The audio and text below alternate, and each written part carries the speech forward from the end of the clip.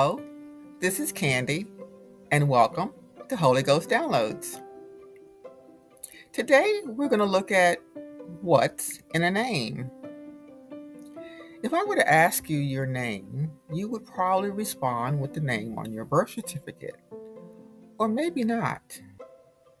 Today, I believe the Holy Spirit wants us to take a look at our name and our identity from a whole new spiritual level. So I'd like to begin with the story behind my name. When I was born, my mother couldn't keep me, so my Aunt Janie raised me until I was 2. As the story goes, when my aunt first laid eyes on me, she said that I looked as sweet as candy, and the name Candy stuck. But the story of my name doesn't end there. At the age of 2, my Aunt Janie thought that it was time for me to go live with my father, now that he was married. So he took me, and let's fast forward to elementary school. As I sat in class for the first time, the teacher called the roll, and she says, "Martha," and I don't answer. So then she says, "Martha Huddleston," and I was shocked. This was the first time that I realized that my name was Martha Marion Huddleston. Now, I really couldn't imagine living my life with that name. And at the time, I really didn't care where the name came from or what it meant. It wasn't until today that I found out that my mother's stepmother's name was Martha, which means lady, and Marion means wished for child.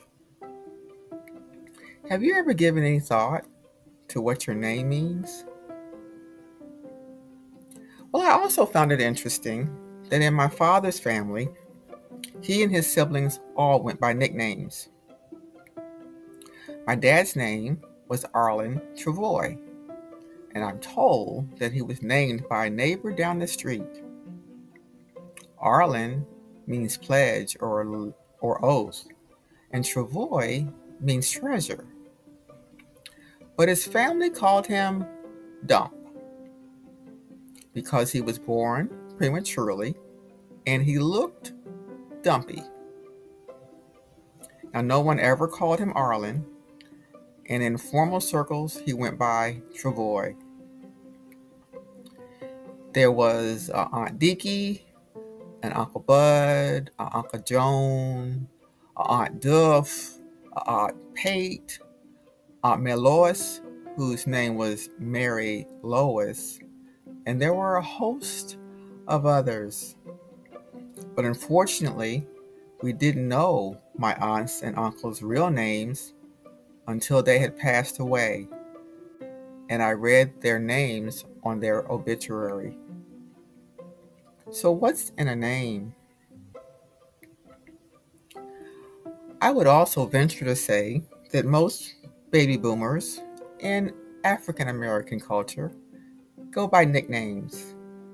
And we probably have nicknames for our children. And that's the name that we call them by. So just something to think about. What's in a name? Now, in the Bible, a name meant something very significant. The name spoke to a situation that the child was born in or the character of the child. The biblical names that come to mind are Abram, which means the Father or God is exalted, who the Lord named Abraham, the father of many nations, and Jacob, which means to follow or be behind. And he's known or was known as a trickster for stealing the birthright from his older twin brother. But Jacob became Israel, one who prevails with God. And ultimately, there's Jesus, the name to which every knee shall bow, of those who are in heaven and on earth and under the earth, and that every tongue will confess and openly acknowledge that Jesus Christ, the Anointed One, is Lord, sovereign God, to the glory of God the Father. Before Jesus was born, the angel of the Lord appeared to Joseph in a dream and said that his wife will bear a son, and that they shall call his name Jesus, for he will save his people from sin. He shall also be called Emmanuel, which means God with us, as prophesied by the prophet Isaiah. Joseph and Mary had no choice as to what their child's name would be. God had already named his son, and his name is Jesus. So, what's in a name? As I bring this back to my story, shortly after I started kindergarten, as the Lord would have it, my stepmom wanted to adopt me, and I became Candy Huddleston officially. In Romans 8:15 and 16, the Apostle Paul tells us that we too have been adopted into the family of God. So ye have not received the spirit of bondage again to fear, but ye have received the spirit of adoption, whereby we cry, Abba, Father. The Spirit itself bears witness with our spirit that we are the children of God. The Lord chose us. We did not choose him. And when he adopted us, he changed our name. Therefore, there's no need to try to legally change your name to fit your character. The Lord has already done that. And it's important that we know who we are and know who God has called us to be. And nothing else matters. Only the Lord can truly define our character. It's our responsibility to live up to our new name and become who he created us to be. There's a lot in a name. So we must be careful what name we answer to or the names that we've allowed others to call us. For now, it doesn't truly matter what we were named at birth and why.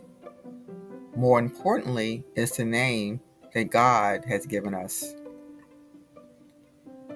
So we may need to take some time today to allow the Holy Spirit to share with us our God-given name in order for us to better understand aspects of our character from God's perspective that we may have never truly known before. Consider Abraham. Now, we're positive that he did not look or feel like a father of many nations, especially for all the years that he did not have not one child.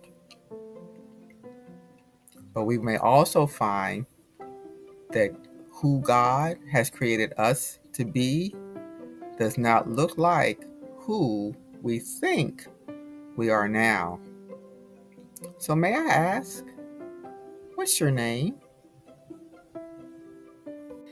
I hope that I've given you a little knowledge and a lot of inspiration that you will need to live a life guided by the Holy Spirit.